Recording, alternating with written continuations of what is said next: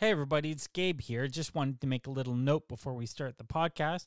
We're putting this episode out on September 10th, and the conversation with Jacob that you'll hear was recorded on August 23rd.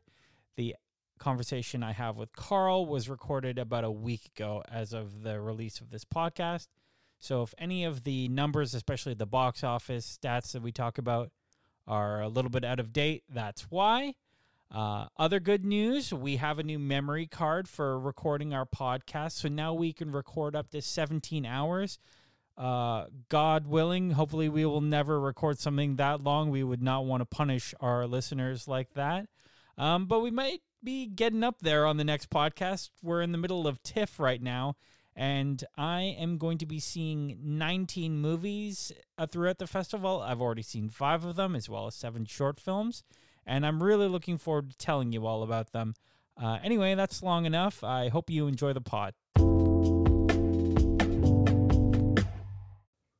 Welcome to Ken and Ken Go to the Movies. I'm TV Ken, and joining me today, he's not dead. He's just having an existential crisis. It's Philosophy Ken. Hi, Ken. Hi, Ken. It's great to be here. That is the voice of returning champion Jacob Giesbrecht. It's interesting. Was the last time you were on the podcast, were we talking about The Matrix? Yeah, the last one that we did was the philosophy of The Matrix. Yeah, and which, by the way, our most listened to episode. If you haven't listened to it yet, go check it out. That movie, or those movies, sorry, I should say, they're actually referenced quite a bit in Barbie, which is what we're going to talk about today. Yeah. Barbie and Oppenheimer. Can't forget the other one. Yes, we're going to talk about Oppenheimer too. I found that interesting. The movies it reminded me the most of were The Matrix. Obviously, there's a lot of parallels there, and then also a couple direct references to it.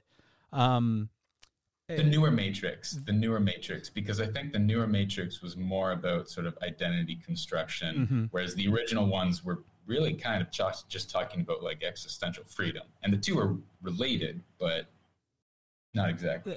But there's also in the Barbie movie, there's she gets like the pill, the red pill, blue pill, Birkenstock high heel reference, and then there's also when she goes into the lower levels of Mattel, there's the endless hallway from The Matrix Reloaded, and then she goes into the room, and it's kind of like the key maker scene. I thought that was interesting. But anyway, sorry, we'll get back to that maybe. I think you wanted to talk about Barbie and feminism angle of it. Well, yeah, so I'm not a feminist philosopher or anything, so I wasn't really going to approach it from a feminist philosophy, but just basically kind of like political philosophy. And that's why I wanted to talk about Oppenheimer as well, because Oppenheimer, in contrast to Barbie, was actually kind of interesting. I thought that Oppenheimer was a political film, right? I mean, it was about nuclear proliferation, mutually assured destruction. There were scenes where they were in the government. They were talking about, individual responsibility. Lots and lots of political discussion in the Oppenheimer movie. And compared to Oppenheimer, Barbie didn't seem at all political in that way. It was ostensibly political because they used words like feminism and patriarchy. But Oppenheimer was talking about some really, really deep moral and political issues. If the Germans were developing a nuclear bomb, what was the responsibility of the Allies to develop their own? Was that something that, they should have carried forward after the Germans apparently were going along the wrong track? I don't know. Oppenheimer also said that, they were going to save lives by bombing Japan. Is that true? Only God knows. But a lot of that then delved in some pretty interesting international policy, secrecy, all those things. Deeply, deeply political, and was relatively straightforward in that sense too. I thought that when you left that theater, if you weren't, just kind of wowed by the size of the screen, if you got to see it in 70 millimeters, God, it if you looks weren't so just good. wowed by it, if you weren't wowed by that, you left the theater. I don't think you left the theater thinking that Oppenheimer was, you know, a god of a man. You left thinking he was human. He had human ambitions that in some ways shielded him from wrestling with the real ethical implications of what he was doing, while at the same time recognizing that all along he had a moral conscience. He was engaged politically in certain liberal politics as well. And I think that's one of the reasons why they were detailing that to some extent, not just because of the controversy with his connection with the communists, but also to show that, you know, he had a sense of moral responsibility. This wasn't something that just grew on him after the fact, after he developed the bomb. And that's a criticism of him. And that brings him down to sort of a human level. And if you're making a film about the person who created the means with which to destroy all of humanity, I think that's kind of a good place you want to put that legend. You want to bring him down, make him human. You don't want to make him seem like he's, you know, a legend, necessarily someone to be totally idolized, which I think he has been prior to this movie. I don't know what this is going to do to his reputation, but I hope we can have an appreciation for the complexity of the issue and the complexity of his character. And so that was political. How Barbie wasn't like that. Well, and that's what baffled me so much about the whole conversation around Barbie, that these, you know, right-wing online commentators talking about it like it was some crazy feminist screed, and it was just kind of a fun movie about a doll. Like, really, I mean, yeah. I mean, you know, Greta Gerwig's movies have all been, I mean, the fact that people would go in and be shocked that a movie by Greta Gerwig had feminist leanings is insane. I mean, her last two movies are named Lady Bird and Little Women. I mean, if you knew nothing else about those movies because you didn't see them, I mean, and we're talking about the person who wrote here. Well, let me play a little clip from Little Women. This is something that she wrote. You know, I just feel like women, they have minds and they have souls as well as just hearts, and they've got ambition and they've got talent as well as just beauty. And I'm so sick of people saying that love is just all a woman is fit for. I'm so sick of it. But I'm so lonely. So if you're blindsided by by the Barbie movie, I don't know what to tell you, really. I don't know. It's also such a realistic perspective too, because and that's a great quote too to kind of capture Barbie. Because I think if you're gonna watch Barbie, you have to have a particular orientation, and we all have, you know, our political views, our backgrounds that bias us in some ways. But that doesn't mean you can't look at Barbie and appreciate it in a certain way if you know what to expect and you know kind of how to view this. And if you go into it thinking that, you know, this is going to be a hard man-hating movie, or it's going to be some sort of like, you know, left-wing, woke, feminist, whatever, you're not in a good position to appreciate it. I just think that, like, this idea that some people put out there that the Barbie movie hates men is just like a purposeful misreading of the movie to me, it feels like, because like it has deep love for Ken and it wants the best for Ken and it wants the best for all the Kens. So I don't even know how you even come out with you know, a reading like that of it. Yeah, well, and that's the thing. Like, I've heard some really brutal criticisms of criticisms. Like, Barbie is a dumb person's idea of a smart movie. And, like, that's a brutal statement because, like, the negative of that statement is only smart people think Barbie is dumb. And that doesn't leave any room for, like, a reasonable critique or discussion about whether or not you dislike it. It's a bully critique. And so there's got to be a way to transcend that where you can talk about it in your own authentic way without being worried that you're gullible or falling in for a bad movie. And like that's the difficulty of like what you do with this podcast, is because I mean, you guys, you're not just judging films, you're giving us a reflection of yourselves and the way that you think about art. And that's scary sometimes too. And when you try to shut that down by saying, if you like this film, you're stupid. But at the same time, you know, those who have been, you know, there's been the knockers and the boosters, the people who have been boosting this film. A lot of them too, I think, also grossly misrepresent the movie as something that they say it's man-hating and we love it. It is interesting. We were talking about the political leanings of both these movies. They both kind of lean to the left. I think, you know, Oppenheimer's a bit of a new. It's from Oppenheimer's perspective, the movie, and you know, Oppenheimer was a left-leaning guy, it seems. So the movie kind of takes that angle.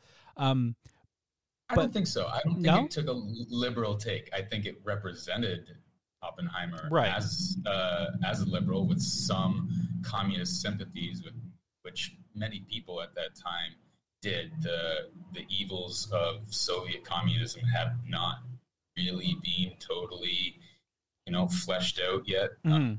And they say that during the movie, but they say that later, that, you know, once I saw the way that the Soviets were implementing it, I fell out of line with the party. That's something that multiple characters say. Yeah, so I don't, but like, as far as like, you know, was this providing a leftist liberal view of whether or not we should have created the nuclear bomb? I don't think that was the case at all. I think it was very politically neutral. I think it was pretty strong analytic commentary on political and, you know, militaristic issues. But I didn't get a leaning in Oppenheimer, not necessarily. Yeah, I guess not. But Barbie, sure. Because I thought the movie, if you kind of think of it as being told, like I swear the mom in the movie, American Ferrera, was that? America Ferrera, yeah. America Ferrera, yeah. I kind of think that like she was actually kind of the center of the narrative of the film. Like this was kind of like she was the closest thing to the narrator. Besides Helen Mirren, who is a literal narrator in the movie. But it was basically her perspective of things. Yes. And like with reference to Ken, like, yeah, was Ken just a douchebag, just a just a soft incel boy who was you know, leaning on Barbie because he was, you know, sexually deprived or whatever? No, they didn't have anything to do with sex at all. That was the great thing about Barbie 2, is they just took away the genitals, so we had to get to the good stuff. I love that line when he's like, can I stay over tonight? And she's like, to do what? He's like, I don't know. But that's the thing too. Like, okay, yeah, you strip away sex. Yeah, you strip away a lot. Like that's true. But that makes it easy for Barbie to kind of get to, I think, some of the more interesting parts about Ken was that, like, he didn't really have much of a personality. Barbie didn't really feel anything for him, and why should she? Like, he was a bimbo. He was an airheaded, I don't want to say douchebag, because he wasn't really douchey, just maybe the way he was dressed. I don't know. He's soft at the core. Even when he's being mean to Barbie, when he comes back and makes the Mojo Doja Casa house, you can tell he's doing it out of hurt, because he's been wounded by Barbie, you know, not paying attention to him, but he still loves Barbie. Yeah, that's the thing. It wasn't, Ken had no purpose in life. He, like, absolutely none. He very clearly articulated that he only lived and existed because of Barbie. Not in a sexual way, obviously, but I think that kind of related to recognition. Like, he only saw himself as valuable in the eyes of Barbie. And even though, like, I think the concept of recognition is pretty problematic philosophically, recognition is something that like feels good. It feels good when you're valued, when someone looks at you and thinks of you as, someone who's worth something. And by the end, Barbie was trying to disabuse Ken of his need for recognition from her. But like all along, Ken wasn't just this sad conservative boy representation that, leftists, I think a lot of them watched this film and just kind of like cackled at. I think Ken was, in the eyes of the writers at least, kind of the archetype of a good, liberated man who simply had no purpose in life and so latched onto the only thing that gave him meaning, which was Barbie. And I think that's why Ken was so interesting, because his character development was like fascinating. He had a lot of conflict, and he was confused and conflicted and lashing out in ways, and he was like, along the whole like arc of his development, was like discovering himself, and Ryan Gosling just nailed that role. Oh my God, he was born for it. Yeah, seeing it again too, I was like, his dancing is so great in this movie, and I love the second time around. I loved the musical number. The "I'm Just Ken." That song is amazing. It's so good. He had some of the best lines in the film too. Yeah. Like, I'm a liberated man. I know it's not me to cry. Yeah, I was just gonna say that. Yeah, I laughed so hard at that.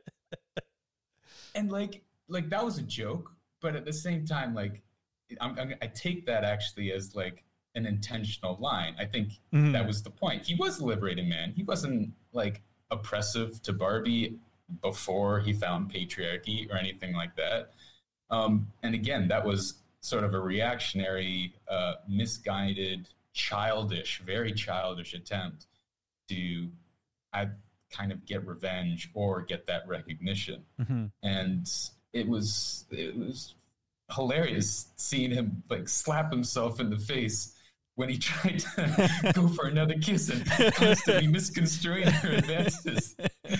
Yeah, see, and that's the core of the comedy in this movie, I find, is that it's, that "I'm a liberated man" line. It makes you laugh. It's a joke, but it's a truth, right? And there's so many bits in this movie where, like, for example, when one of the Kens gets distracted by one of the Barbies pretending that she's never seen The Godfather to try to get him to mansplain The Godfather, I was like, oh, man down. Like, I was just like, Greta Gerwig just stabbed me right in the heart. But they like, and then, there's another one, they get Ken to like explain, like over-explain music, right? And like, it's just like, there's so many jokes like that where it's like, the joke, it's like, oh, that joke's at my expense, but like, it's true. There's truth to it, right? But that's why I think orientation to this movie is important, because it does touch upon some like sincere issues and, sentiments that are in the public that we hear a lot about in the media, that if you have an orientation towards this movie where you understand that it is joking and it is not attacking you, and you don't have to put up this kind of defensive reflex, you can appreciate it. But like, this has to go for the whole movie. You can't just accept some parts. Like the idea that the cognitive dissonance is all that is needed to overthrow the patriarchy. Like, that's also a playful caricature, because like, if you think that the film is really being serious about that, you completely forgot how the movie started. Yeah. The movie started saying that they were like lampooning the idea that Barbie solved feminism. Yeah. And if you think that the point that the movie is trying to make is that all you have to do is watch the Barbie movie and you'll destroy patriarchy, you're missing the point. Yeah. And it's interesting. This is kind of like, this movie has got kind of a anti-capitalism like bent to it, but also at the same time, it is very much so a product of capitalism. It is selling you anti-capitalism at certain points in the movie. It's quite interesting. Exactly. And So I've heard this term used before. I don't know if I like it. I don't know if it works perfectly, and I'm not perfectly sure if I even understand it completely. But meta postmodern as the I don't know if it's a philosophic term, if it's just good for art, but the idea being that a lot of postmodern movies are about kind of deconstructing society in ways, showing flaws, but then meta postmodern is kind of reflecting on the deconstruction itself. Right. Now, the problem with the meta postmodern view is that it then doesn't really offer any kind of vision or critique of its own other than to just critique a critique. And yeah, that's pretty meta. Like, but in this vein, if you can't take that perspective, it works for Barbie. So I think that's kind of a better take to have. It's not a political movie. It's a movie that comments on caricatures of politics in a very fun and playful way that if you kind of just appreciate that for what it is, and then recognize maybe the point is that it's all just a little ridiculous in the end, but maybe we obviously have to take things seriously, but maybe the movie Barbie is not the place with which to take seriously these deep political issues. Yeah.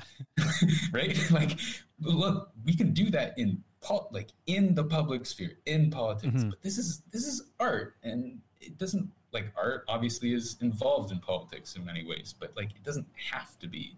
Yeah. And I thought that was kind of the fun part about this. So this movie has made $1.2 billion, and Oppenheimer, the last time I checked, it's approaching $1 billion. So the movies are so back, baby. We are back. I want you to tell me about how you saw Oppenheimer.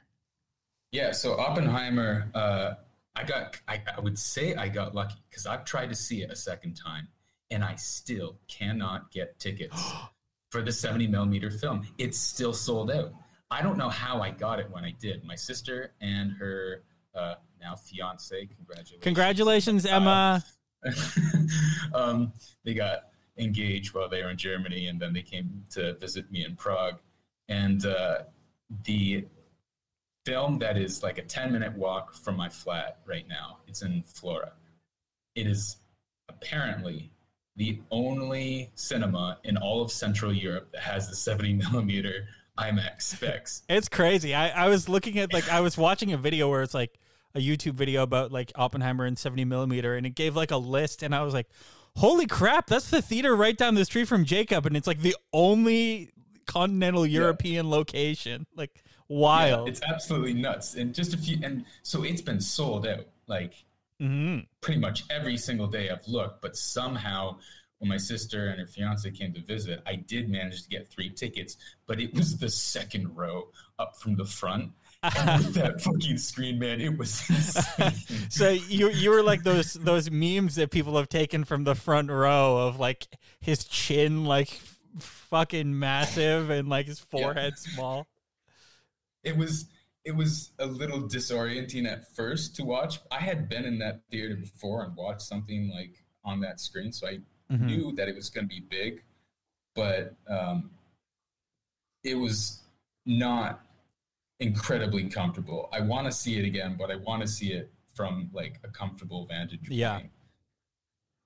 But it's still sold out, so I'm not surprised that it's still raking in some cash. But because Barbie was PG or PG-13, it didn't surprise me that Barbie was going to like outcompete Oppenheimer. Yeah. So. And I think that just the lesson here is that more movies need to be made that appeal to women. I think that the box office has just been so full of like action superhero movies for the longest time. But why did action hero movies not appeal to women? They do too. Captain Marvel or Wonder Woman, or they do too. But I mean, just having like some women filmmakers in there too. I mean, in some of the Marvel movies are made by women too. But the Marvel system is just it doesn't really matter who the director is. It doesn't really affect the movie very much. That's true. It's just kind of like a machine that just keeps churning out movies. But so there's, hopefully that's the lesson that Hollywood takes from it, and not, I don't know. It seems like the lesson they're taking from it is that they need to make more toy movies, which I'm not sure that that's the answer. They've announced that they're making like Hot Wheels movies and like Polly Pocket movies, and I'm like, I don't think that that's the thing that people connected with here. But if that logic truly works, I'm worried about what's going to happen with nuclear proliferation after Oppenheimer.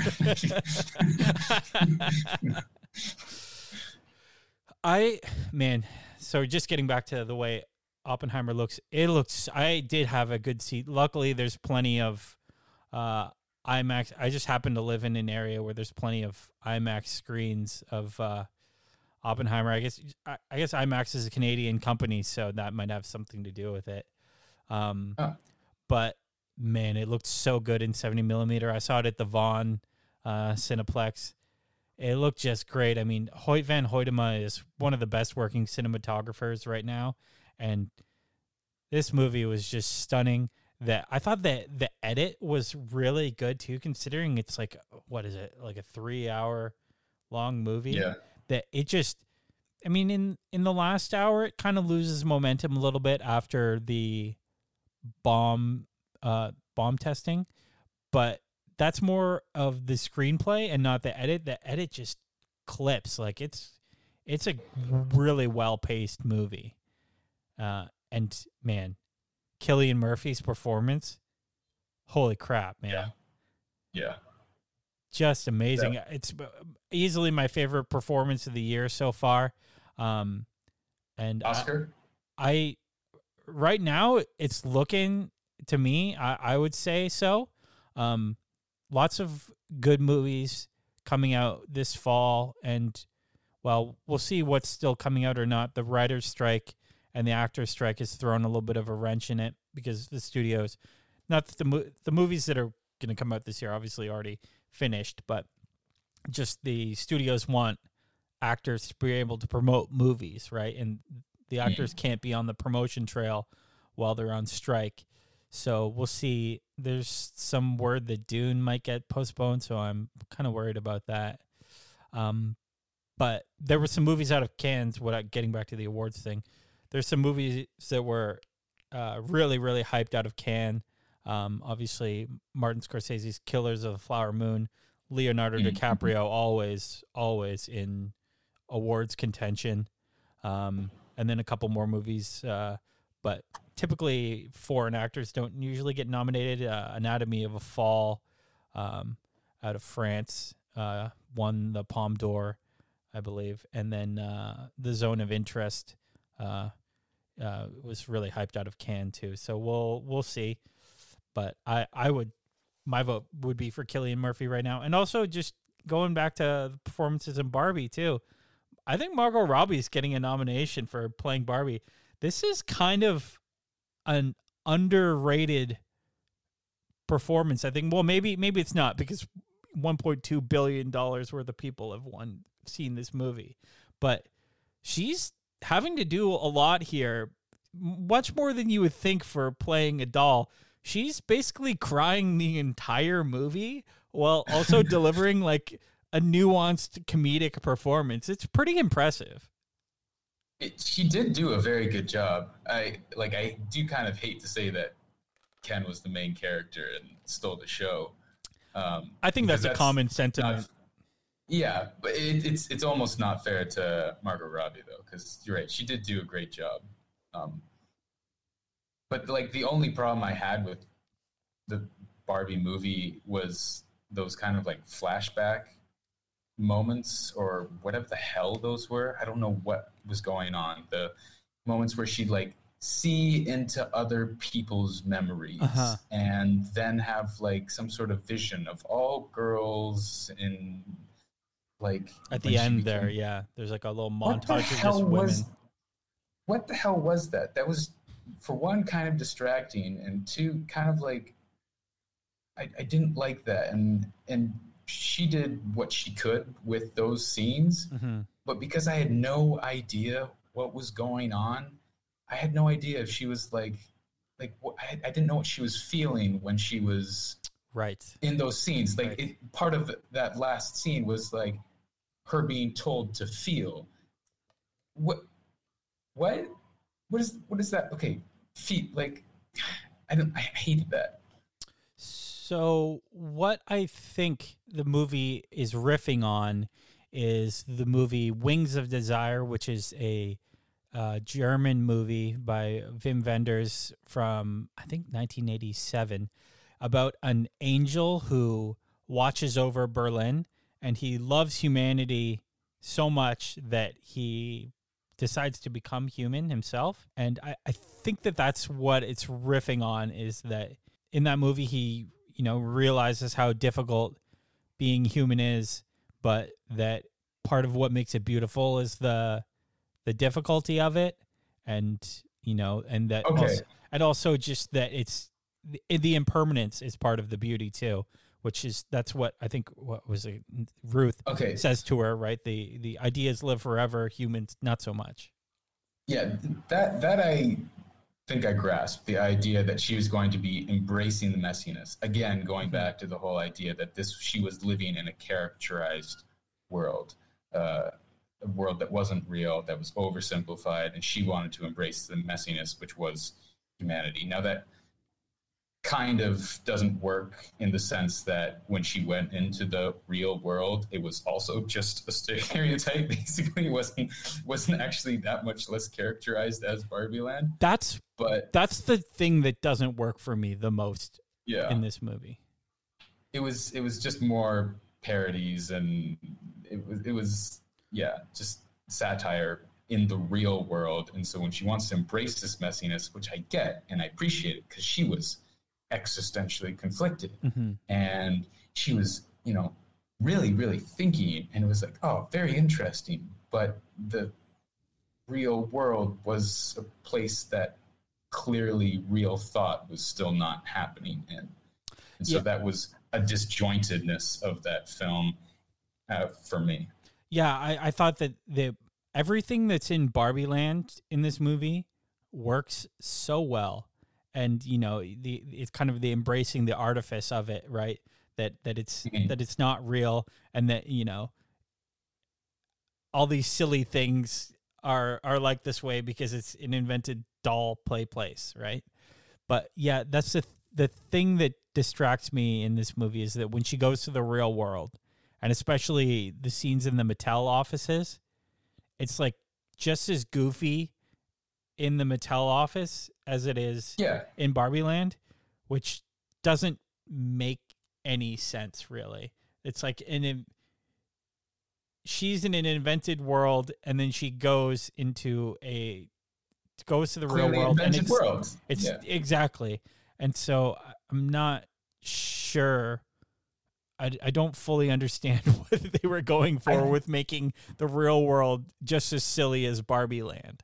And that's why I think, again, you just have to look at as someone playing with Barbies. Like Greta Gerwig is sitting in her childhood room playing with Barbies, and then she's writing it as if Barbie goes into the real world. It still remains in the imagination of whoever is, manipulating or narrating this film. But that means that the way they concluded the film was kind of a problem. Like that was it fell flat in that way. That it was just, I don't know how you finish the movie then if that's where you're trying to push Barbie towards being like the most real character in the entire movie, with the exception of the mom and her daughter. How do you finish that if she's not really, if her realness is not going to be appreciated or actually possible in the fake real world? Like what? It kind of just hits a wall there. Yeah, but I mean that's really the only hang up I have with this movie. I think the rest of it is same. Yeah, is fairly flawless in terms of a studio made comedy, which we've been getting a lot of those this year. it's been a good year for comedies, and I'm really excited. Canadian filmmaker Emma Seligman has a comedy coming out next week too that I'm quite excited for. Anything else you want to talk about with these movies, Jacob? Anything else? We didn't. Do you want to talk more about Oppenheimer? I guess we've been mostly talking about Barbie here. Well, the thing is, I only saw Oppenheimer once, and I saw the late screening, so it started at like 10. And I was definitely not falling asleep, not at all. But I saw it once, and I'm pretty sure that because I was so close to the screen, I can't honestly say I saw the whole film because I was probably only seeing small sections of it at any given time. Actually, there's one thing I wanted to mention about Oppenheimer, and it's my main hang up with Oppenheimer. I think Oppenheimer to me is a 5-star movie, and to me, it's Christopher Nolan's best movie. I think hands down. It is phenomenal. It is shocking how good it is to me. But the one hang up I have with it is that it's the same hang up that I've had with other Christopher Nolan movies in the past, is that the man cannot write women to save his life. I don't know what the hell he was thinking with Florence Pugh's character in this movie, but she's just kind of like a really stereotypical, like, I don't know, like basket case woman.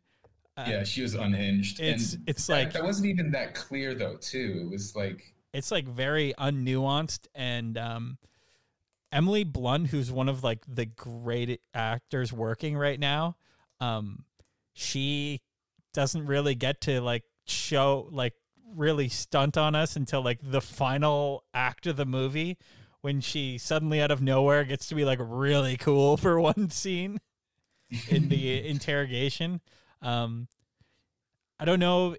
I mean, you can argue that it's because the film is, about Oppenheimer from his perspective, that because he didn't seem to respect women as a person, that the movie kind of takes his point of view on that and kind of minimizes the roles of women. But I don't know. To me, it was just like, I would have liked a little bit more for them.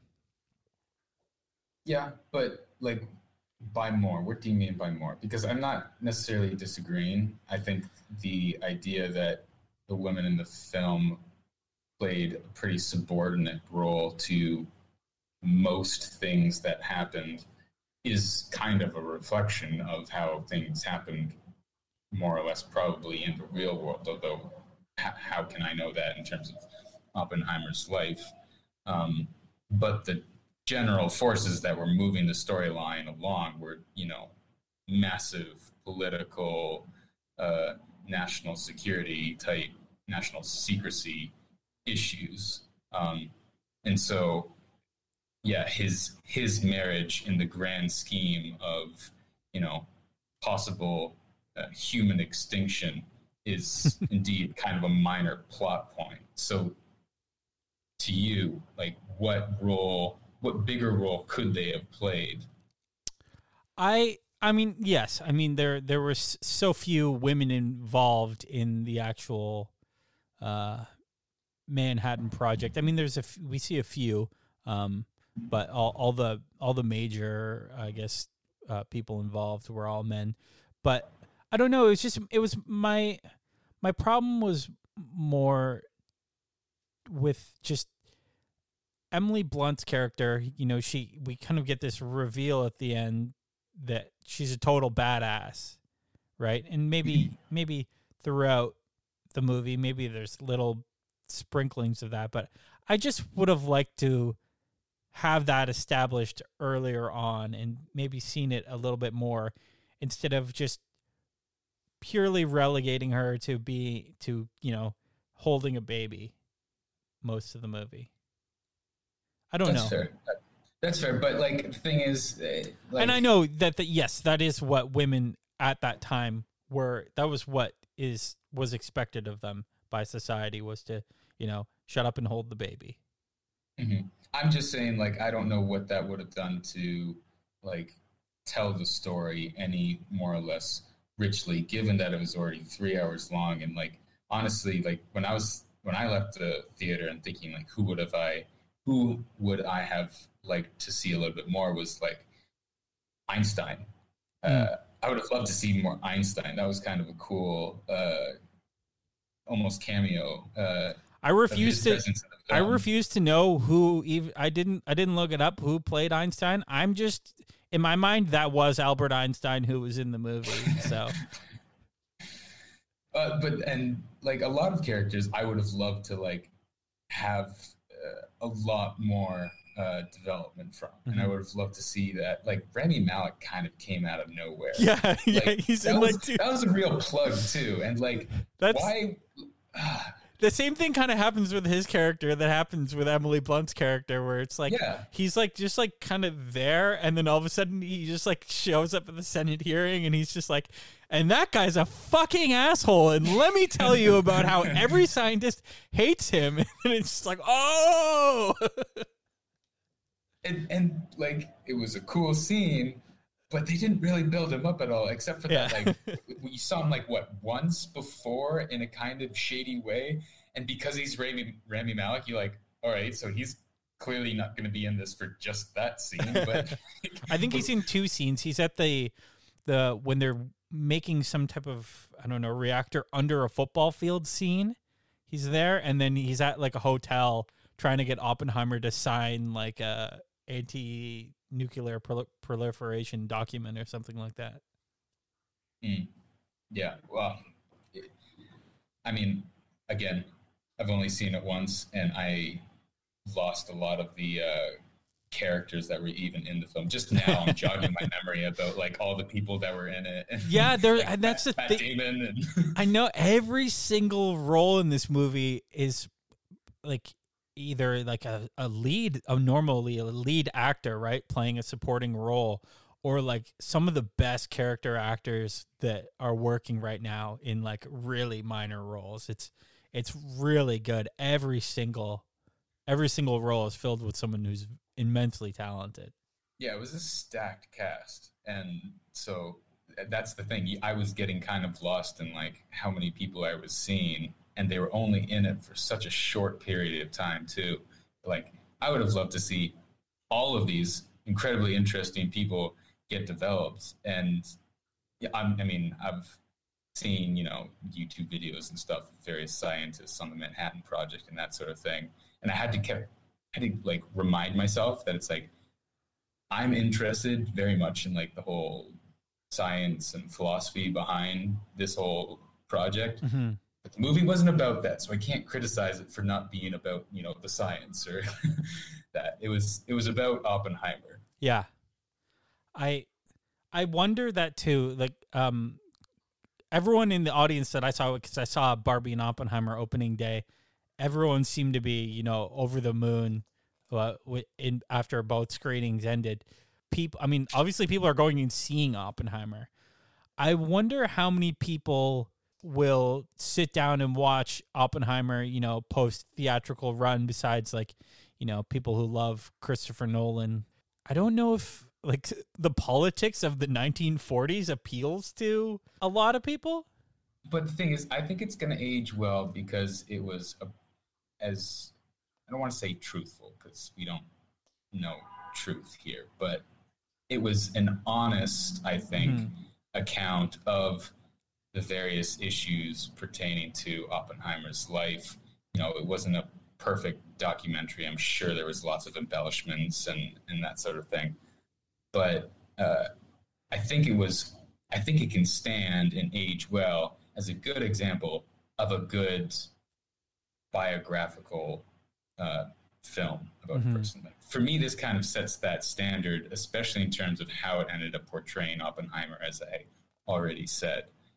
But is it going to be like a cult classic, or am I going to watch it lots afterwards? Maybe to refresh my memory and because it's an interesting film. But I think, personally, I'm going to be watching Barbie many more times in my life than I will watch Oppenheimer. Yeah. And that's not because it's necessarily like a better film. It's just kind of more fun and interesting. Yeah. Yeah, I just don't know. I mean, it's like the last like act of the movie is just basically about like McCarthyism and like like the anti-communist politics of the 1950s and 1960s in America.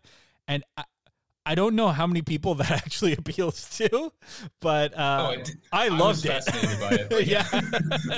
I know I was just like, I don't know how many people are actually big enough, like, you know, U.S. politics nerds to actually care about this. And I think that was the intention behind the corniest moment in the movie, which is when JFK gets name dropped.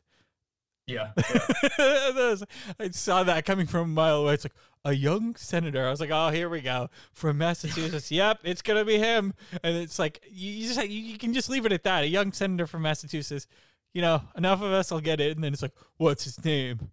John F. Kennedy Jr. I was like, yeah.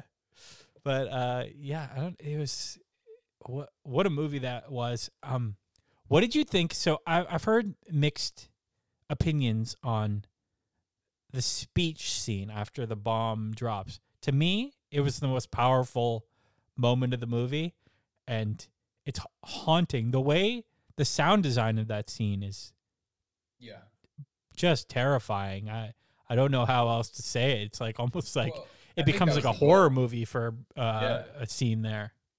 No, I think that was the goal. And I thought that scene was also probably the most, abstract. Like it had the most kind of like odd symbolism and fiction. Like, cause I don't know if I can remember if there were any other scenes where like non-real things were being portrayed on the film. Like, you know, he was having visions of death and that sort of thing. And so, yeah, that was a pretty powerful scene. And I think that was trying to represent like the conflict. He had a very like front stage, support of what they were doing, you know, rallying the troops and making it seem like they were doing a good thing. But underneath the surface, he was deeply conflicted. Yeah, just a really strong visual representation of how haunted he is by the choices that he made. Yeah, and, you know, whether or not that's actually how he felt, and that's why I don't want to say this is like a truthful movie, because that's probably not how he felt in the moment. I'm sure he had to, I'm sure in some ways he did believe what he was doing. That was probably well portrayed too, but like, I don't think he could. I think this was accurate in the sense that it was portraying that he could not escape what he had done. Even if he wasn't recognizing that in the moment, even if in, you know, real life in that moment, he wasn't recognizing it, like he couldn't escape it. He was, at that moment, he was like guilty. He was like deeply, deeply guilty, whether or not he wanted to face up to it or saw it in the moment. But it was like the moment where his guilt sort of, implicated all of humanity. And so that I think was a real crucial scene for that reason. Anything else you want to mention before we go? To end on a very, very bleak note? Now for something completely different. I don't have anything else to say, but I hope that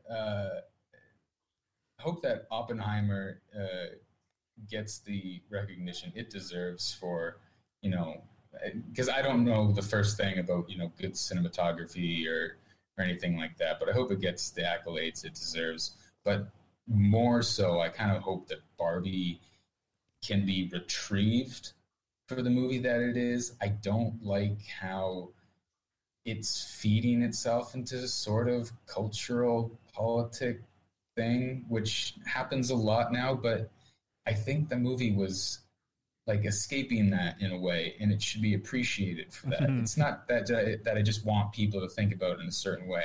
I genuinely believe that this is what the movie was trying to do. And, you know, I'm I'm just thinking, like, everything I say could be perfectly wrong, and I will perfectly accept that. If Greta Gerwig comes up to me and says, Jacob, you're full of shit, this is just totally off the mark. This was indeed just a capitalist ploy to get everyone to buy Barbies. I'll admit I was wrong, that there wasn't any actual real merit to these things I'm saying, and I'm just philosophically masturbating. Yeah. If that's the case, I'll accept that. But I think this is a good way to appreciate. This is an orientation that I think you'd appreciate the movie more if you don't think of it as attacking anyone. Yeah, because it's not. It's a comedy. It's a comedy. Appreciate it as a comedy. Yeah. No, yeah, it's interesting. I always think of the line from the one Bo Burnham song from Inside, the backlash to the thing that's just begun. It's sometimes hard not to react to just to take something on the face for what it is, instead of not taking in all the cultural noise around a film or music or whatever it is. Yeah. But a very good summer for films for me, at least. I was very happy with it. It has everything that has come out. Has there been anything else that you've seen and enjoyed? Yeah, Spider-Man. Spider-Man into the Spider. I get so jumbled up, all these Spider-Man movies. I'm like, No Way Home. No, wait, no, that's the live action one. Yeah, I'm getting lost, and that one especially, mostly just for its art direction. There again, I don't know much about this, but I was watching it and I was not distracted, but in awe of what was going on with all those Gwen scenes. And oh my god, I think you've already talked about this on your podcast, so I won't get those into water. It. I think awesome. I think maybe I mentioned this, but man, those watercolor backdrops in It was Gwen's beautiful. world, it was so beautiful, stunning.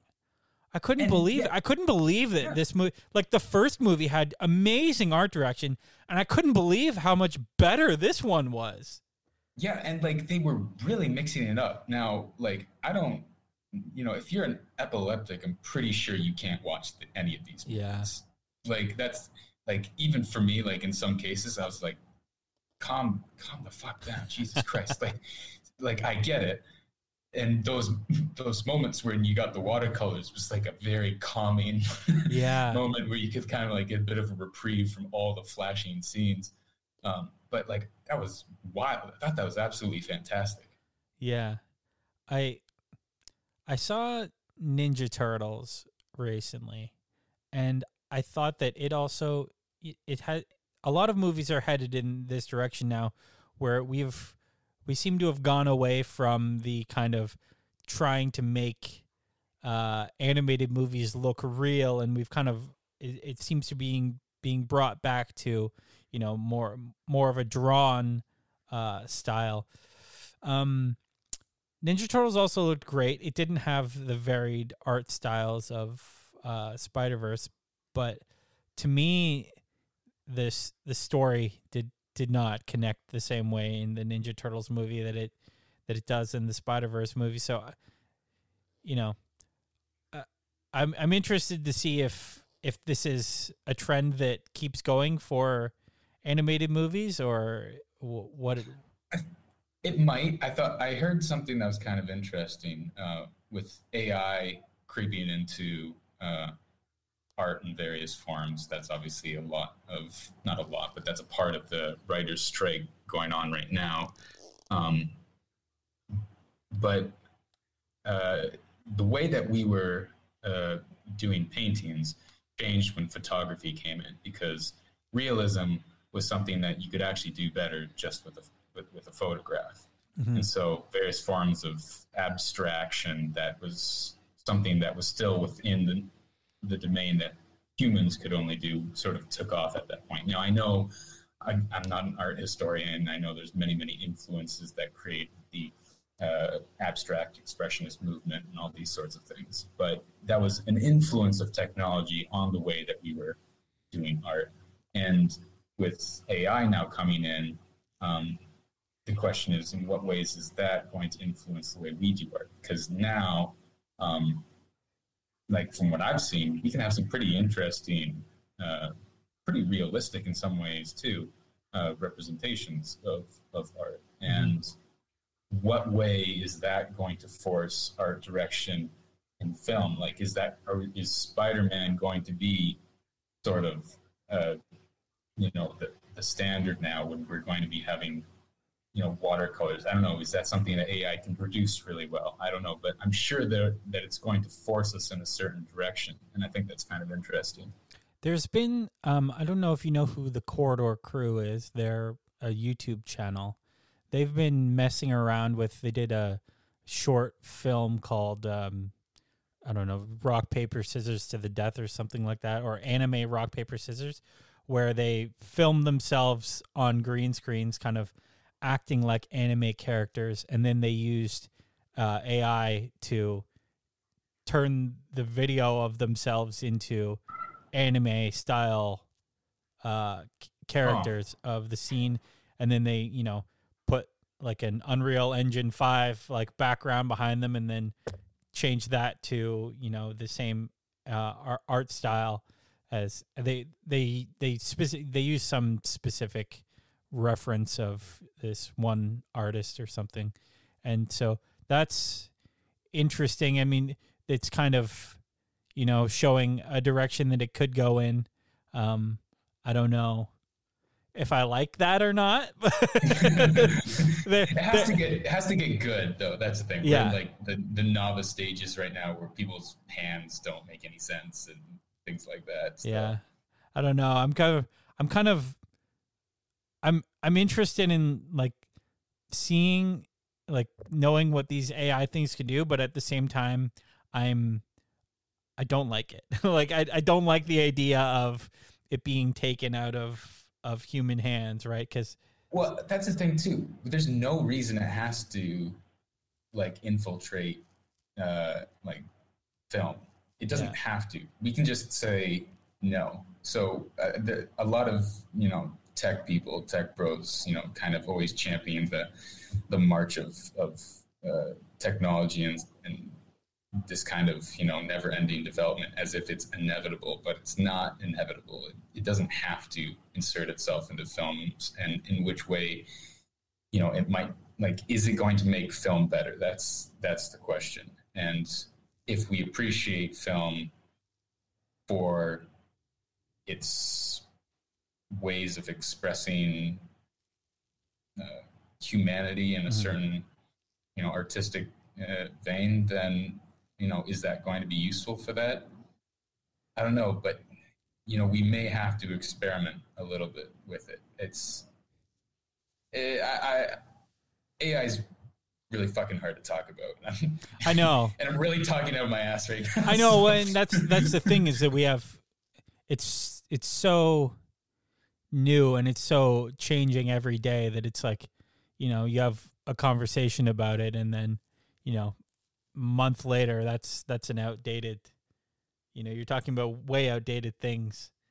Yeah. You look at the AI photo creation models, the ones that I messed around and generated, 8 months ago, like, oh wow, look, that looks cool. That looks stupid now.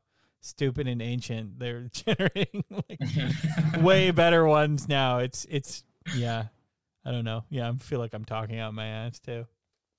Anytime anyone starts talking about AI, they're talking out their ass. Yeah, that's the one thing that we can say. Like I've got several books about AI, and none of them have taught me really anything. Yeah. Jacob, I hope you're currently shirtless right now in your apartment in Prague. Sweat is dripping down my back. Is it? How hot is it there right now?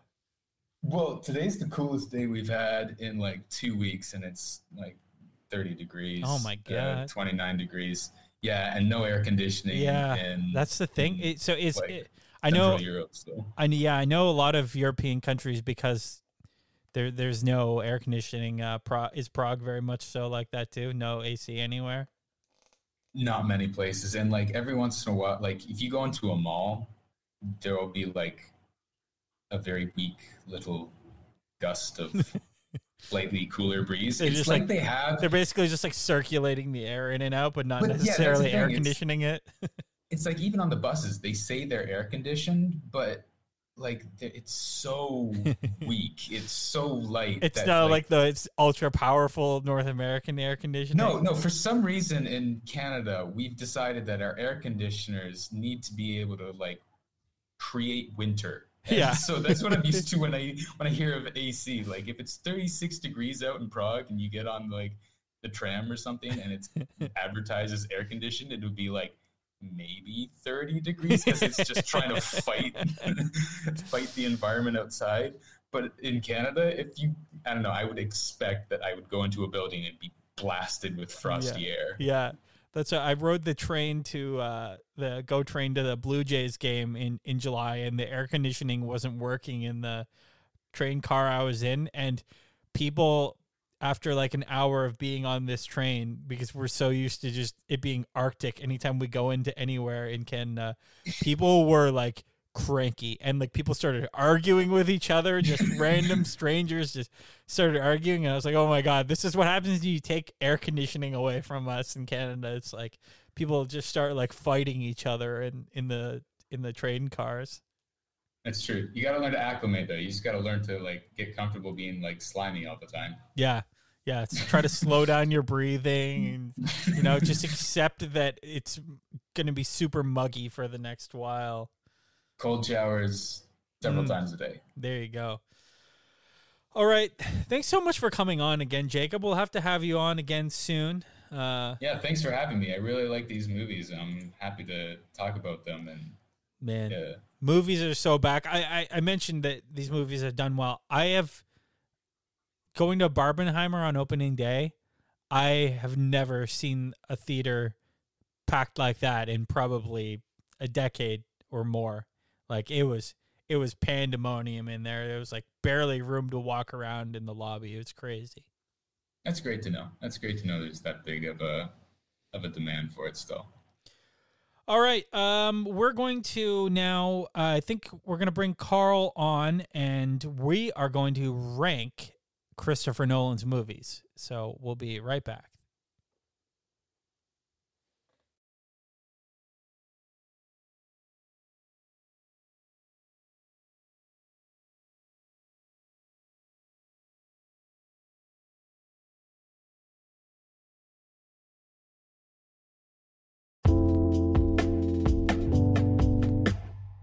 All right, we're back now with Karl. We're going to talk about... Yeah, why wasn't I invited to the original because podcast? you still haven't seen Barbie.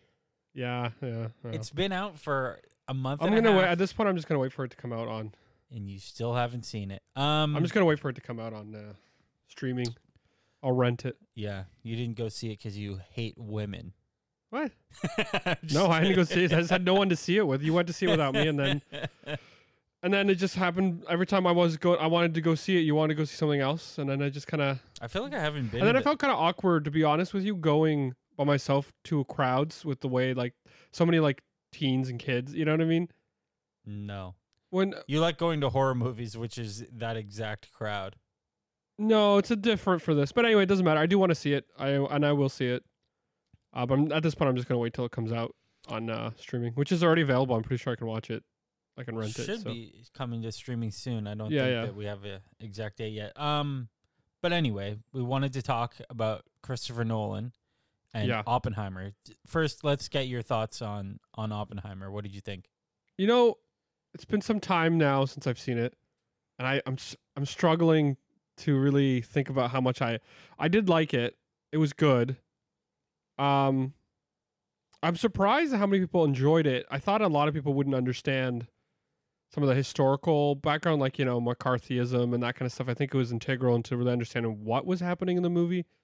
I don't know if some people just didn't really know what was happening in the movie and just liked it anyway, because I've had that when I've watched a movie like that. I didn't really understand the historical parts of it, why this was, but I still enjoyed the movie. So it's just an enjoyable movie in all.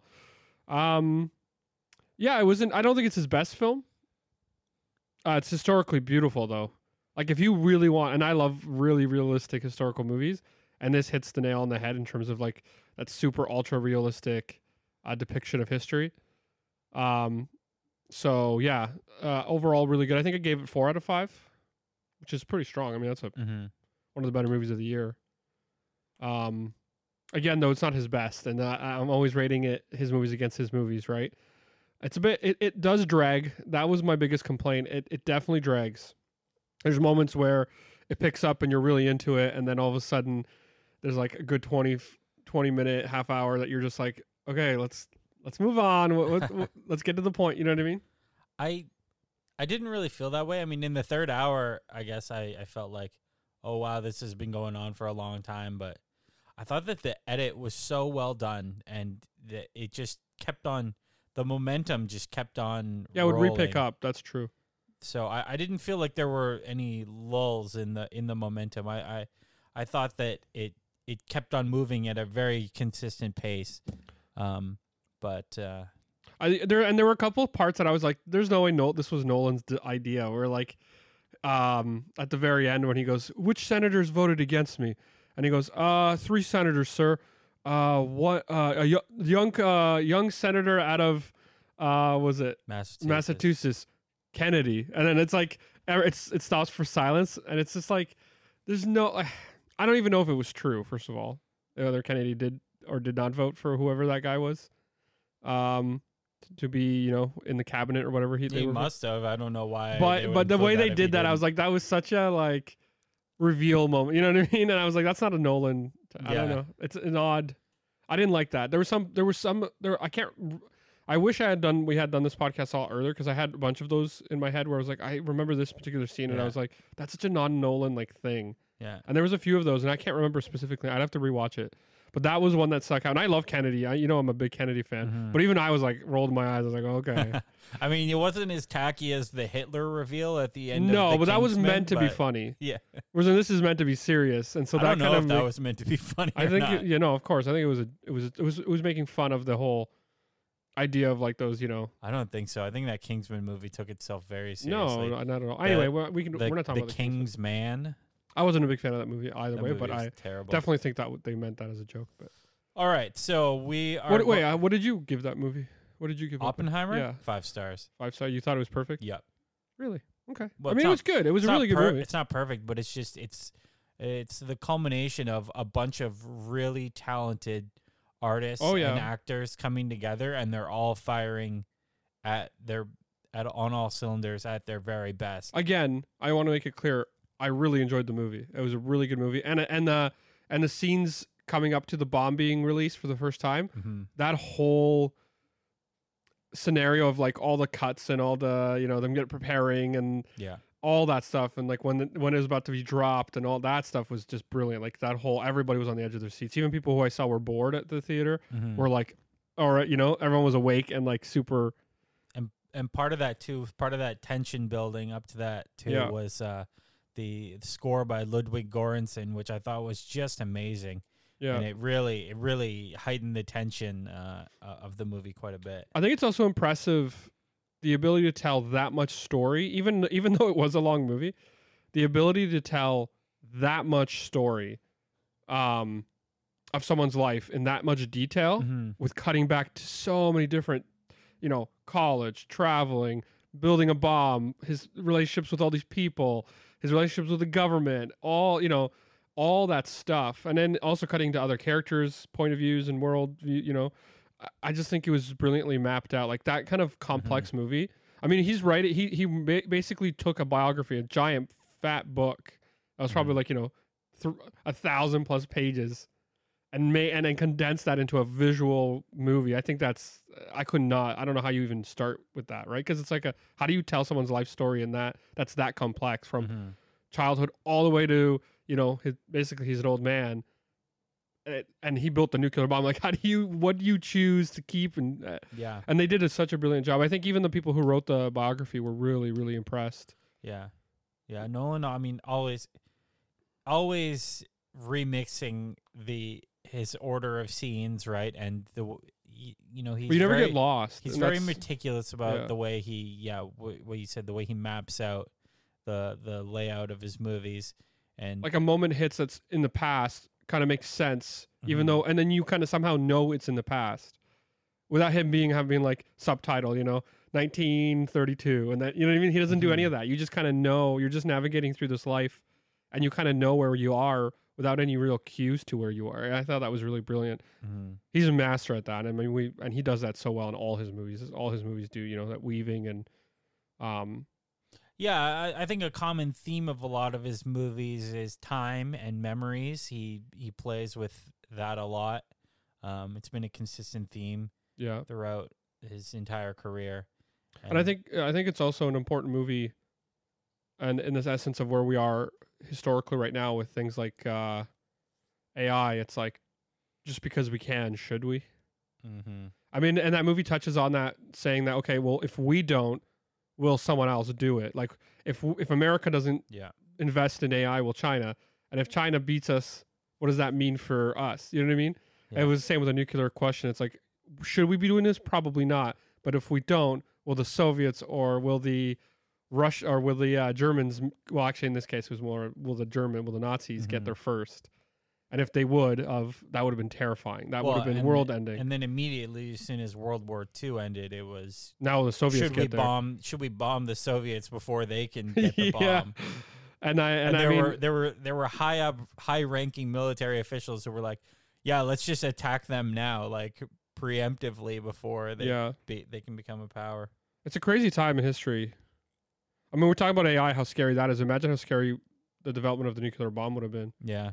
The idea that you could just annihilate and we had, there's no idea of what's going to happen in the next, annihilate. I mean, the AI is scary in its own right too. And I think that's why the movie speaks to so many people right now, because we're in the same type of kind of like, should we not? If we don't, what would happen? If we do, what will happen, That scene of when Benny Safdie's character does the calculations and he says there's a chance that we could light up the atmosphere.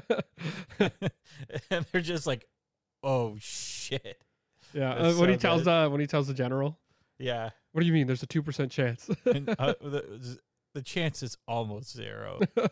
Almost zero. What do you want from theory alone?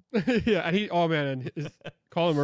Cillian Murphy. This is still my favorite performance of the year so far. It is something. It is crazy. He is so good. If he doesn't win best, like leading man or whatever. Yeah, I don't know. Well, we haven't seen. There's still plenty of movies to come out this year, but I mean, come on, how do you top that? It's gonna be tough. Yeah. Yeah, but everyone should see this movie. I know it's long. Make your girlfriend, make your mom, make your dad, make your sister. Your brother. Oh, your dad will love this. Make your 3-year-old watch this. This is definitely dads will love this movie. Dads will love this. Is the mom, sit and watch this, but I don't want 3 hours. Like I couldn't imagine me and my sister watching this for 3 hours. She likes movies, but she would never sit and watch this. She might. Well, I doubt it though. It's definitely not her type of movie. This my dad would watch. I need to make my dad watch this actually. Yeah. All right, you want to get into ranking his movies? You're rushing me. Rushing? No, fine. We'll rank the movies. We've been talking for 10 minutes. Well, how long was your other half of the podcast? Me and Jacob talked for like 50. I don't know. Oh, okay. So we can only make the podcast. It's Karl and Gabe go to the movies, not Gabe and whoever his guest is go to the movies. Hey, listen. If you wanted to be on the Barbie episode, you should have seen Barbie. Well, you called it the Barbie episode? No, it's the. I could have listened to your guys' opinion. It's the Barbenheimer episode. I think it was rude what you did, but it's fine. Well, what are you gonna do? Yeah, I guess nothing. What do you want from theory alone? You're a real piece of work, Gabe. A real piece of work. All right, so you haven't seen. Well, we both haven't seen Insomnia, so which is crazy because I own it. I just never. I own it on VHS, but I don't have a VHS player to watch it. Insomnia, remake of a I want to say Danish film. Yeah, we both haven't seen it. It has moderate reviews. A lot of people, give it 3 out of 5, 2.5 out of 5. Al Pacino, so I'm sure it's fine. Yeah.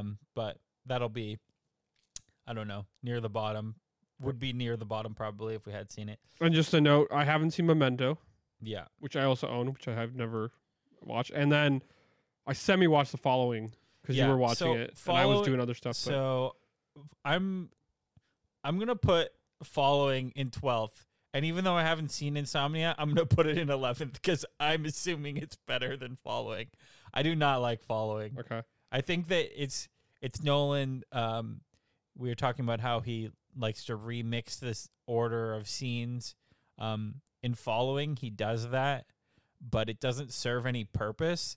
It's just like he's shot something and he's like, this isn't very good.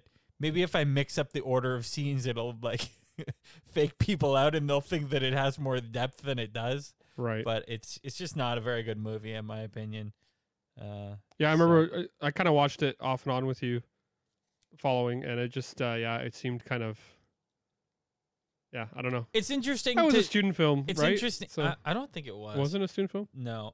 It's interesting to check out. Well, it's his first, I think, right? Yeah, his first movie, and it's wasn't only bad. It's only like just over an hour long, so it's not like a huge time commitment or anything. So I'm gonna. But it definitely has a lot of his. You know, you can tell he's always been the same type of filmmaker because it also has those twists, right at the end. It's like he did what and he did this and it was him all along, and kind of thing. Yeah. It's him. It's what he ends up doing later in Memento, but much more complicated. But he does it so much better in Memento. It's kind of like just like a rough trial run for the things he eventually becomes really good at. Yeah.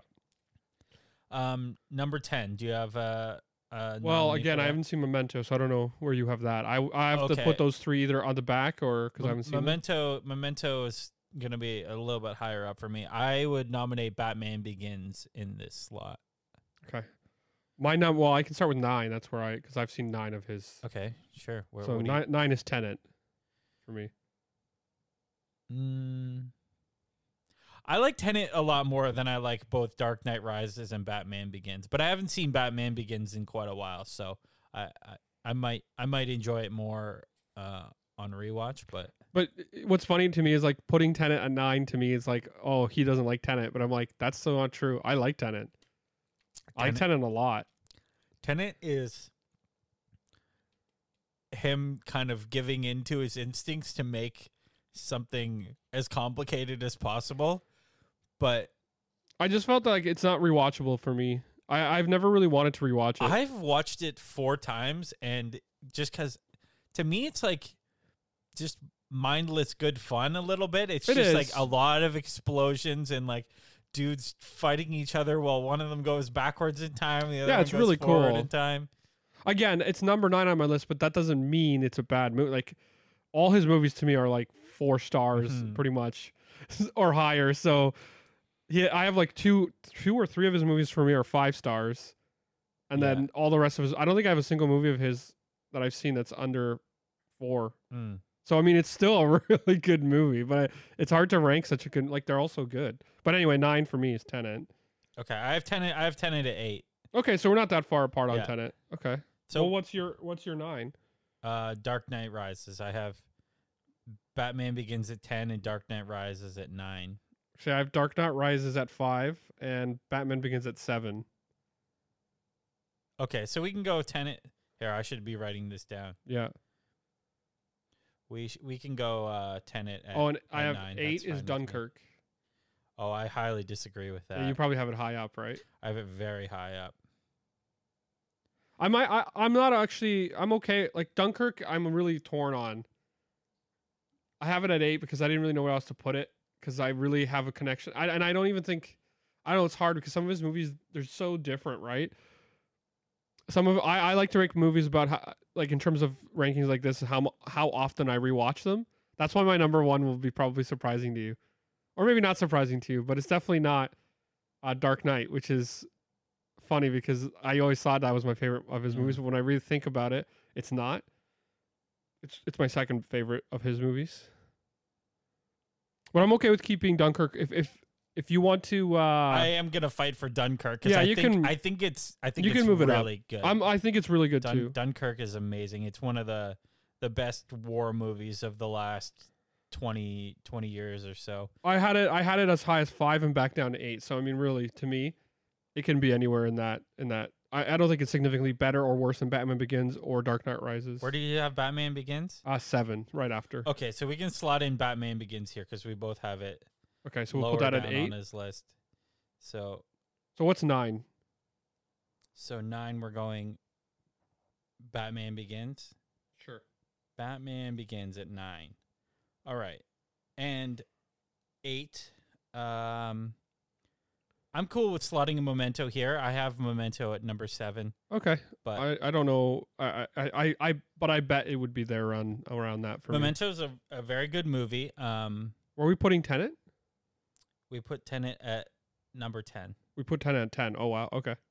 Yeah. That's fine. That's what I mean. where you put it. I put it at 9. Yeah, basically. Oppenheimer. I mean, okay. So we've rated Dunkirk. I'm leaving alone for now. Batman Begins, Tenet. So my next is 6, and that's Oppenheimer. But I'm okay with putting The Dark Knight Rises below Oppenheimer. So 7 Dark Knight Rises? Sure. Okay, that's fine with me. We can compromise on that. Because I enjoy Dark Knight Rises. It's really Dark close. Knight Rises is, I think it gets made fun of a lot, because there is a lot of meme-worthy stuff going on in it, but it's a very enjoyable film, I find.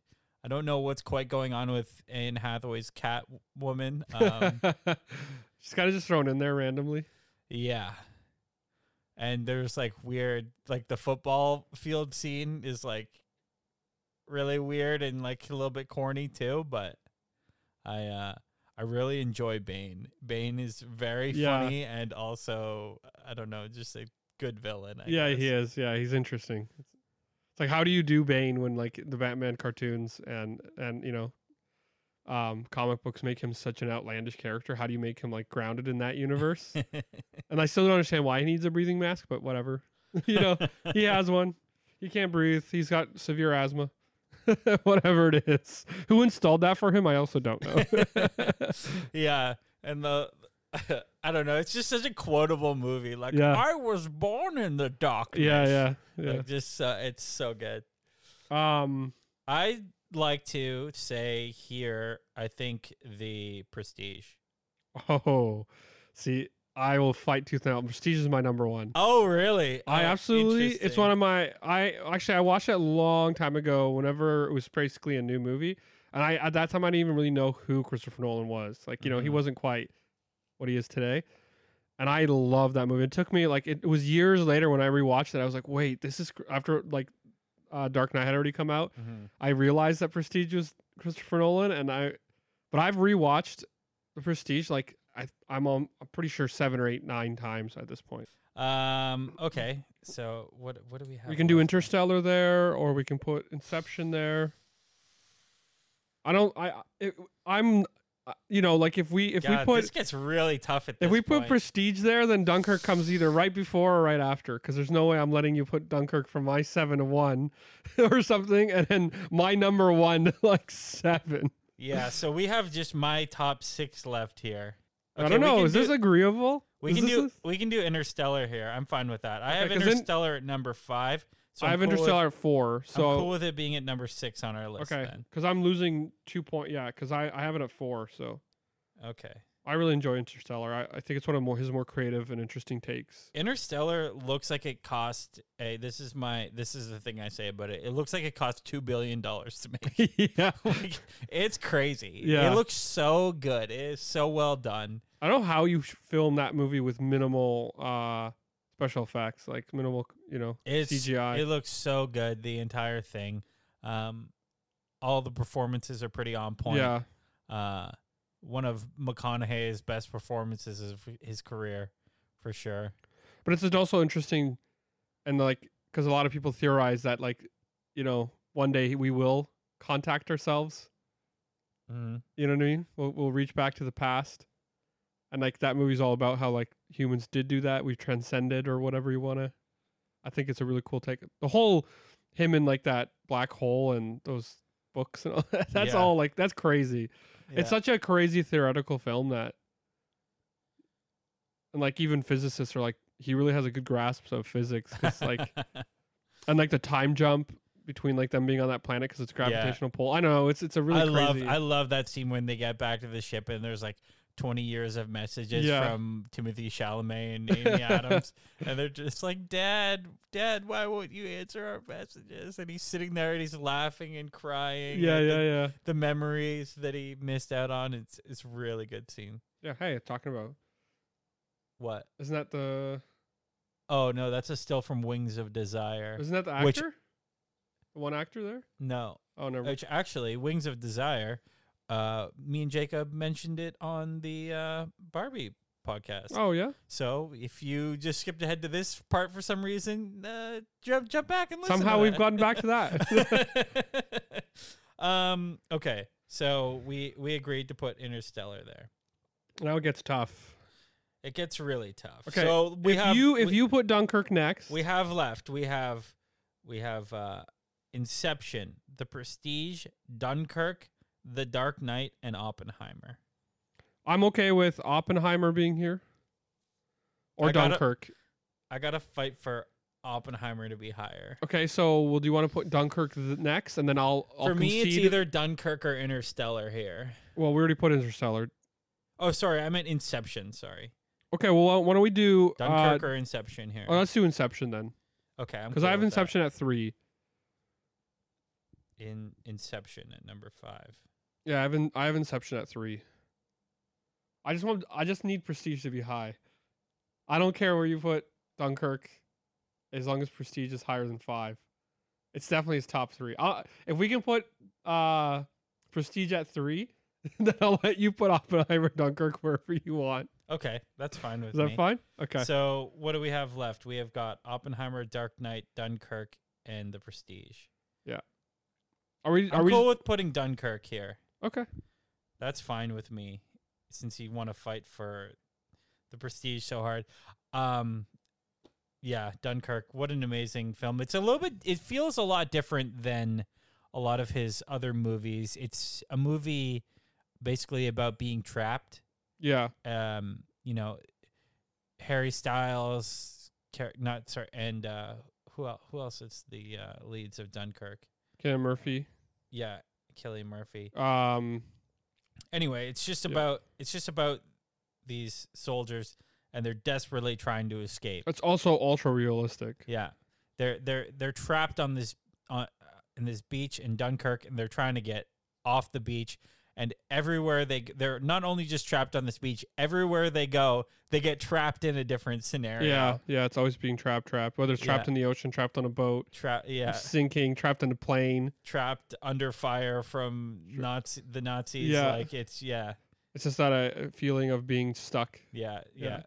It's really really tense. The time and the time jumping in this movie, where it seemed like it's similar. What was I gonna say? It's just funny because you rewatch a lot of scenes from a different perspective, which is really interesting. So you'll watch the pilot get stuck in his plane from the other pilot's perspective. You'll watch the boat sinking from one of the British people coming to rescue the soldiers' perspective. Then you'll see you see everything from so many different vantage points. It's super well done. Yeah. And you don't really get lost either. Again, he's just a master at that. Because if I made that, it would be such a mess. You know what I mean? You would know where you are and what you're doing. It's a lot of management of scenes. And just an amazing score by Hans Zimmer, too. Oh, Hans Zimmer, yeah. Adds so much to the tension, which there's already so much tension. It's the only one. I think this is the one you really should have watched in IMAX, and it's the only one you didn't watch in IMAX. I was saving it for so long. I was like, I want to see it in IMAX. I need to see it in IMAX. In IMAX, where the planes were coming. Yeah. And it was terrifying. I imagine it was so loud. Oh, that it's so loud. It really it makes your whole body go, whoa. Yeah. Like that whole and you feel like what the soldiers must have been feeling, where it's like these guys are coming. They're gonna, take us out. Yeah. It's terrifying. I would love to see it in theater. Hopefully it'll play at when they renovate the Cinesphere. I know. I'm really hoping that they'll bring it back. Yeah. I'm hoping that that's not a permanent closure. So They're that's saying that they'll bring it back. That's Dunkirk at 4. At 4, yeah. So then we can do Prestige at 3, which you're watching today, which is funny. Yeah. But you reminded me of why I love this movie so much. There's so many quotable moments. This is Nolan at his best in terms of twists and It is a really good twist. It is such a good twist. It's such a good twist that I hadn't seen this movie in like 15 years probably, and it was like the first thing like that I remembered as soon as I put on the movie. I was like, oh, I remember the twist of this movie because it's so memorable that you can't possibly. And it definitely goes it. to darker areas than you could imagine. Yeah. Oh yeah. Like when the guy killing himself over and over and over again. Yeah. Just to best another guy in his profession. and like the wild fight between like one moment you feel more close to the one character, and then all of a sudden the next moment you hate that character more than the other one, and then you're constantly switching allegiance to which character you want to see succeed really in the end. And it's such a good movie about like motivation and what it takes to really get to the top, and what are you willing to sacrifice, you know? And it's just one of the great rivalry movies. Oh, too. yeah. Just you know, yeah. As and great acting too. As you said, people destroying their own lives just to one up their rival. You know, letting their wives commit suicide just so they don't reveal their secret. You know, crazy. All right, so we got 2 movies left now, which are my favorite 2 Nolan movies. We've got Oppenheimer and The Dark Knight. Well, okay. Well, let's just. I'm going to throw this out there. I don't love. I should say I love Oppenheimer, but it's much higher than I had it. So then I love The Dark Knight. So I'm saying like everybody usually agrees The Dark Knight number 1 and then Oppenheimer 2. Are you willing to? You can't think Oppenheimer's number 1. I'm willing to concede that Oppenheimer is my favorite Nolan movie so far. Really? See, I didn't think you'd liked it that much. Both Oppenheimer and The Dark Knight are 5-star movies for me. Yeah, Dark Knight's 5-star for me. They are my favorite. I'm okay with Oppenheimer movies being number 2. You know, the thing is, I've only watched Oppenheimer once. And it's a long movie, and I was in a really packed theater, and the girl sitting next to me was squirmy and moving every 5 minutes, and she kept talking to her boyfriend about how much she wished she was seeing Barbie instead. And I think it pulled me out of the movie a little bit. I felt like I was distracted a lot of the movie. See, that guy messed up because you can take your girlfriend to see, Oppenheimer, but if she wants to see Barbie, go see Barbie. Anyway, but you know what I'm saying? When go see Oppenheimer the next time. Well, you know what I'm saying? When you're in a movie theater where like people are kind of like not super in, like like the people sitting next to me on both sides of me were kind of not super like. I wouldn't say they weren't in. I don't know if they were into it or not. I can't speak for them, but they were definitely a little bit, and they kept pulling me out of the experience. So I suspect if I were to rewatch it by myself or in the house or something, I might like it even more, and I already really liked it, so I'm willing to concede that it could be 2 because it could grow on my list. I mean, Prestige grew every time I rewatch it. I love that movie more and more. So yeah. All right, so we'll go The Dark Knight at number 1. The probably, in my opinion, the greatest superhero movie ever made. Yeah, arguably, it's not even arguable. It is by far. Some people would argue for one of the Spider-Verse movies, maybe. I don't think so.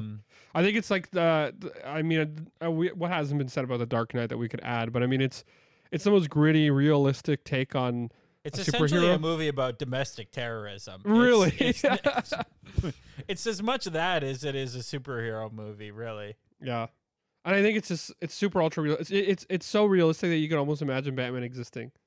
Yeah, you know what I mean. Yeah, and well, I mean it's not super real, but it's realistic enough, and it's gritty, and I mean. One of the greatest acting performances ever.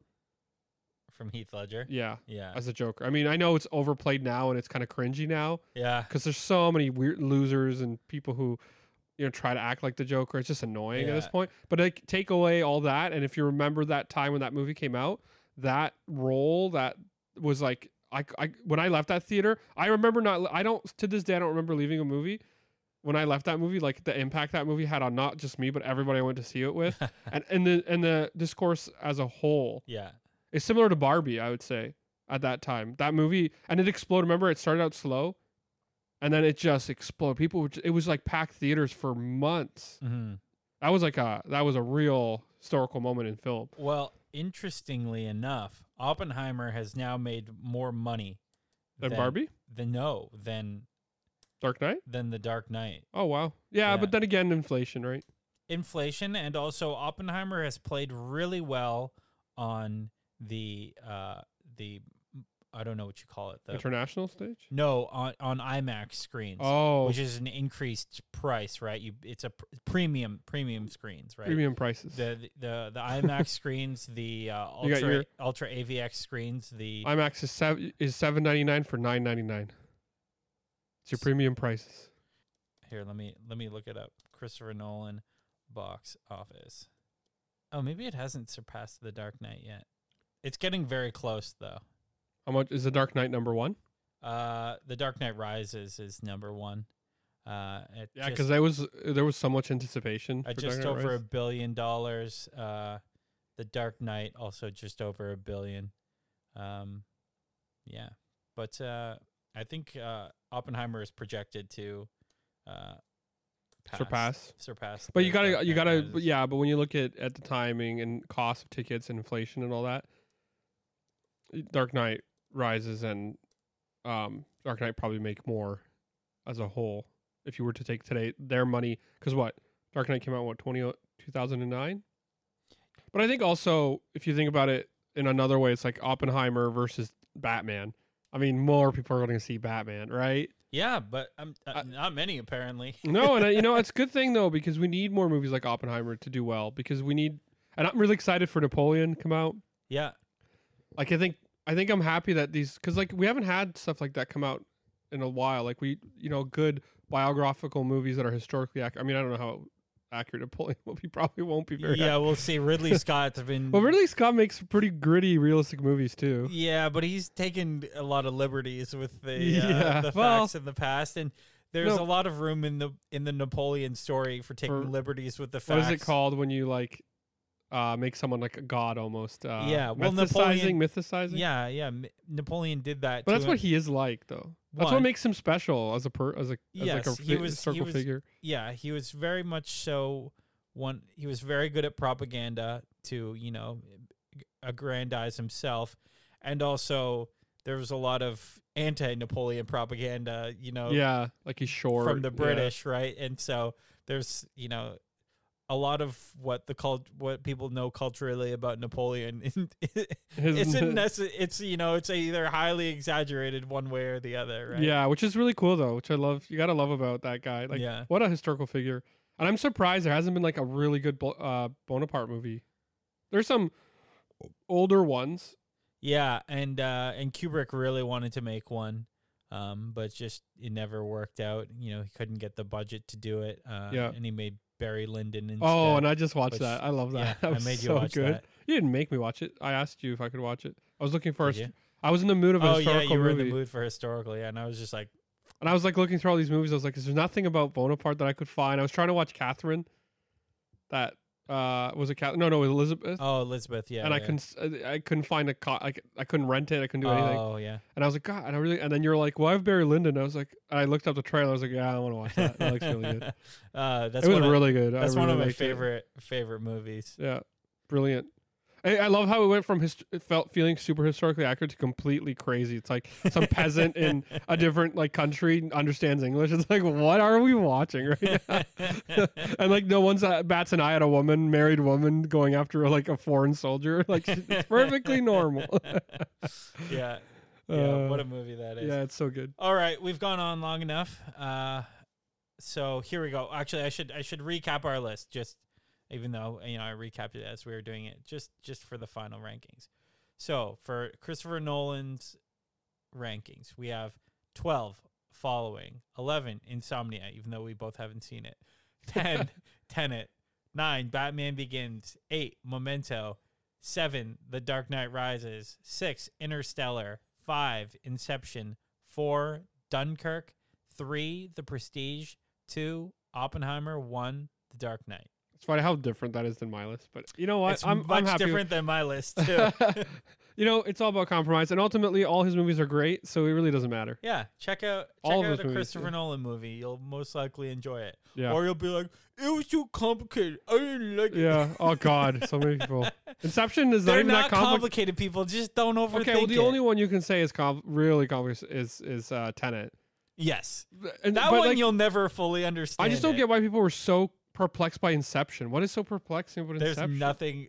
just think of it like they're riding an elevator down Yeah, into the like deeper it's not levels that of complicated. dreams. Every time they get put to sleep in one dream, they're in one level deeper in dreams. Like and time slows down. It's not in the previous level. It's not that crazy. It's really not at all. I know, right? People act like that movie's like this puzzle. I'm like, everything is so clear in what's happening. Tenet legitimately is a puzzle. Tenet is really confusing. He tells you at the beginning of the movie, the one character says, "Don't think about it, feel it," and then you just go, "Oh, okay, I just won't think about it." And also, I think a lot of people got annoyed with that movie about the dialogue issue. It's like you honestly can't understand half the time what the thing people are saying. And that's the thing that he started in Dunkirk too. Yeah, well, it's so funny, and then also with Bane and Batman, I guess too. I guess he just liked how that sounded, Yeah. and he was like, "I'm going to do that for most of my." Yeah, he just likes when it's just like, yeah, it's not. The thing is that you're like, oh, I can't hear it, and it's like, well, then it was designed that way. Maybe the dial. He wants the feelings of the visuals and the sound and the music to take over the dialogue. He's not a very. That's one thing Christopher Nolan's not. He's not a dialogue. No, he's not. Filmmaker, which I love dialogue filmmakers, but he's more of a visual, more puzzle. Well, more that's what was so complex. shocking about Oppenheimer to me. I was like, this is the best writing he's ever done. I wonder if he had co-wrote it with someone helped him write it. Yeah. Oh, I'm sure. I didn't look. Well, at it was also based on a book. Yeah. It's one of his only movies that's based on Yeah, that's true. Yeah. And so he probably a lot of that is also just from the fact that someone already wrote his movie. Yeah. Yeah. So he was able to Well, and there's some of these things too. There's literal transcripts. For, what they said. For what they said in court and stuff like that, so you can take the good bits of it. And, add in some more. Young exciting. senator from Kennedy. All right. All We'll wrap it up there. Okay. Carl, thanks for joining. See, we did just. Why do you thank me for joining my own podcast? I didn't join you. You honestly just change the name of the podcast to Gabe. Gabe talks. Gabe goes to the movie. Gabe has opinions. That's not a bad idea. Oh, I know. You would love that, wouldn't you? All right. Thanks for listening, everyone. We'll see you again. Probably, my guess would be in October. We'll probably talk Martin Scorsese's Killers of the Flower Moon. Oh yeah, I'm so excited for that. And then Dune is pushed aside, unfortunately. Pushed. What Dune the hell, man? Pushed. And we'll probably talk Foe. Oh, and Ferrari. Ferrari, that comes at Christmas. Yeah. Oh, it's way away. Okay, never mind. I thought it was sooner. That's a bit. When's that? Yeah, there's a lot coming out though. There's a lot of horror movies I want to see. Yeah. We gotta watch Exorcist 2. We'll talk those. I'll talk about all the movies and I The saw. Nun too. All the movies. I'm gonna make Gabe watch The Nun. I won't be seeing The Nun too. Why won't you? I won't be seeing The Nun. Oh, you're such too. a baby. Yes, I am such a baby. At least you admit it. I'll be talking about all the movies that I saw at TIFF. Oh yeah, and we're gonna see short movies. We're gonna go see 7 short films. Yeah, I'm excited for that. That should be fun. Yeah, that'll be a good time. All right. See you later. Bye. Bye.